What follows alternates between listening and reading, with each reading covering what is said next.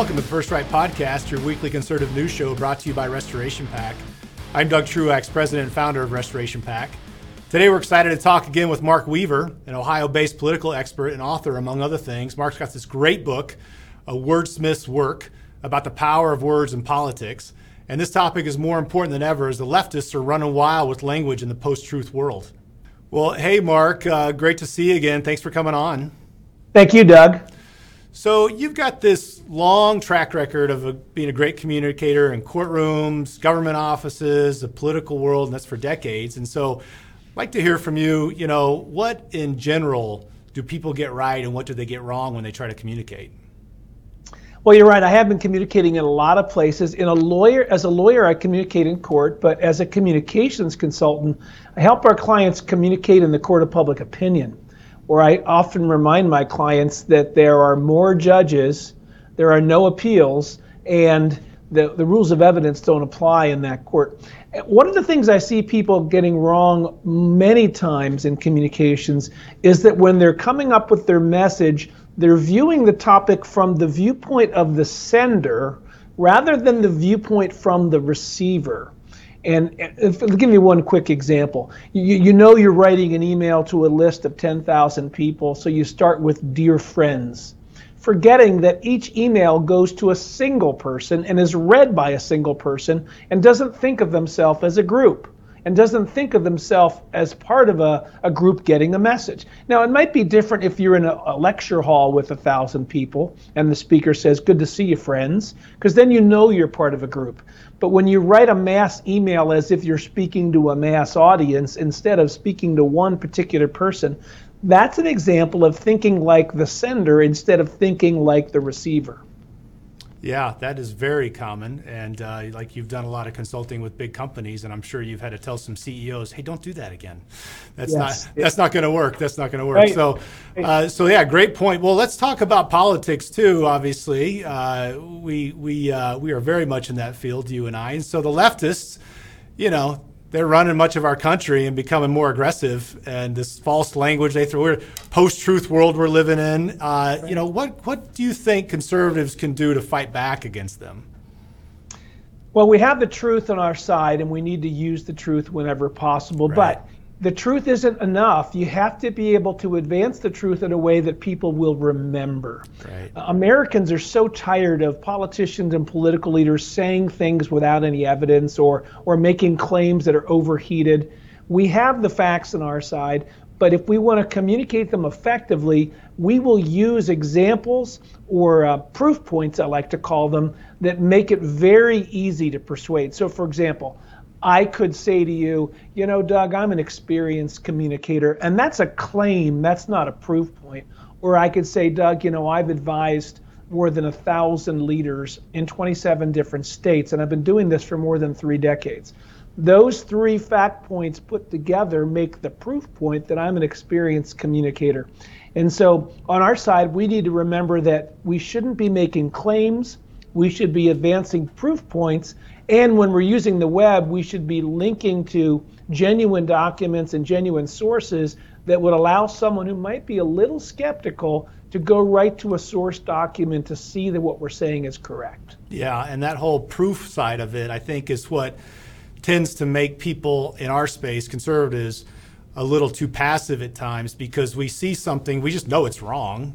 We know it's right, and we see something we know it's wrong, and the emotion gets involved, but you don't take the time to get the point-by-point piece. And, tying these things together, the corporate side and the political side, I've found over the years in the sales world, there's only a certain amount of things people are going to object to. You say something, they're probably going to say 1 or 2 or 3 things back to you. Well, then in this case, like we're talking about, once they say it back, know what you're going to go back at them with the facts, And I would say, I'd like to get your opinion on this too. Do you think that like conservatives and Republicans in our communication style, we've just been too passive, too defensive over the years, and maybe it's kind of related to this whole fact thing? Yeah, it is. Sometimes we think the facts are enough, but we're also seeing in modern communications that people's feelings get in the way. Yeah. This was fully on display a few weeks ago when the New York Times wrote an article about how Smith College had false allegations of racism against a security guard and a cafeteria worker. Yet the way New York Times laid out the issue was they said it was a question of the truth versus some individual students' strongly held personal views of the truth.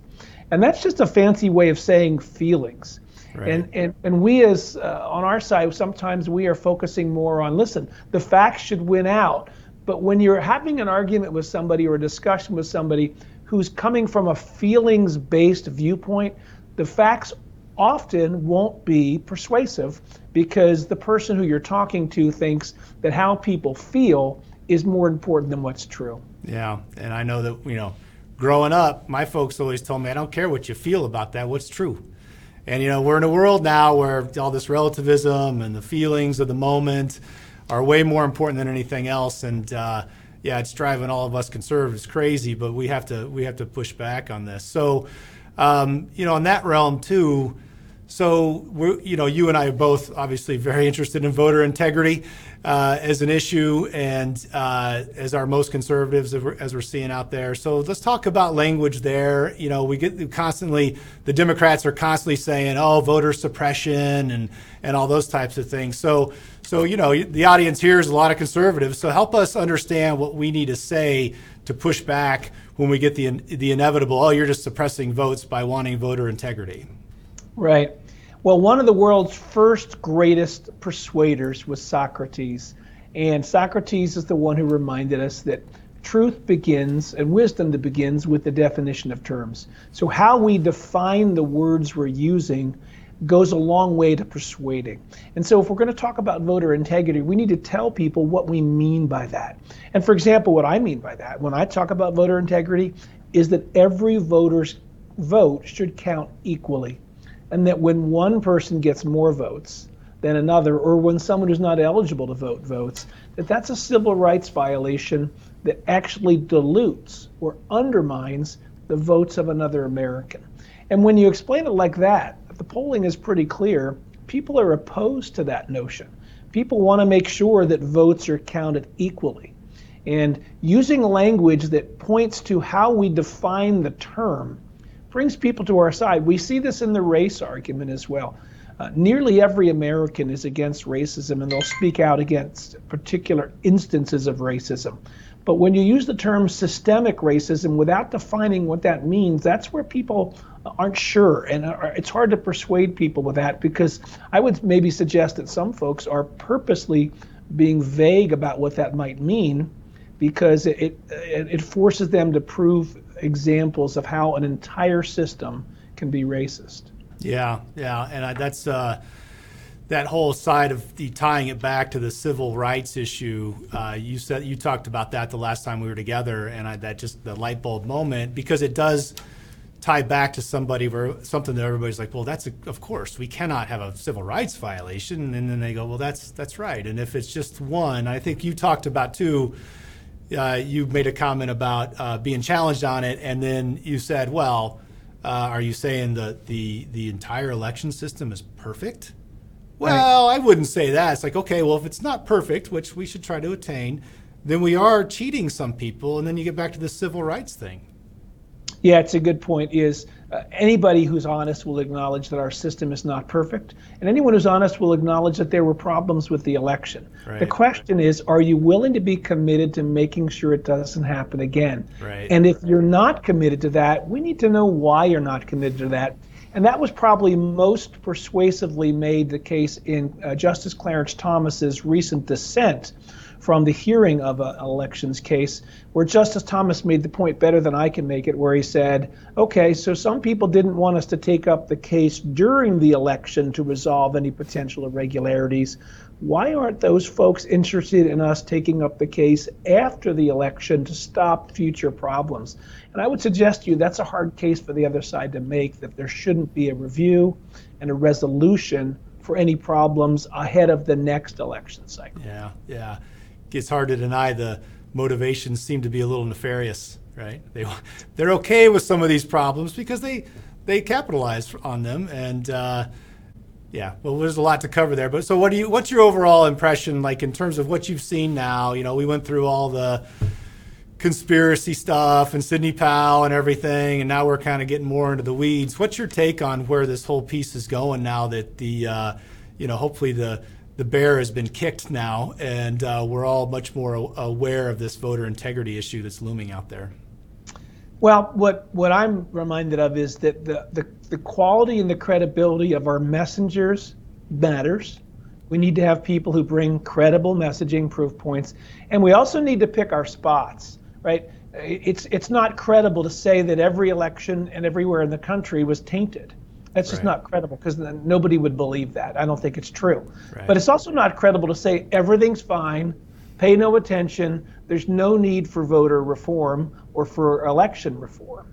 And there's got to be an answer in the middle where people of good character on the left and the right can come together and resolve these problems, because what makes America such an important form of government, the representative democracy that we have, this republic that we all believe in, what makes us so special is that we pick our own leaders in a process where nobody puts their thumb on the scale. And if the voters believe, or if a large section of the voters believe that someone put their thumb on the scale, they're not going to trust the leaders who are in position, and as a result, distrust in government breeds eventually more division, and we all know we're in a divided time right now. Yeah, this whole voter integrity piece is turning into a big civics lesson that, sometimes we just take things for granted, and now it's like, whoa, if we don't get this right, or if it keeps slipping away from us like this, you get to that lack of confidence.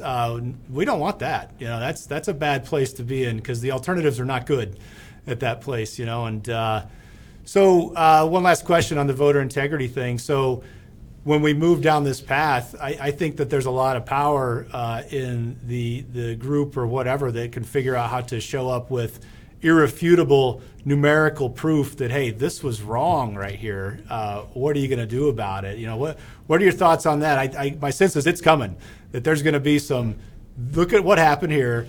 Here's a certified number. There's a certified number.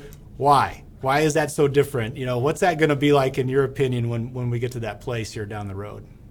I think there are groups out there with credible people who will bring forth evidence that requires the folks who make election laws in state legislatures to look closely at what the problems might have been. And then it'll come to the media to see whether they are willing to allow this discussion to take place. Right. Because all too often lately we're seeing media voices saying, you know what, there are some issues that we choose not to cover because we simply don't want to have that discussion out there.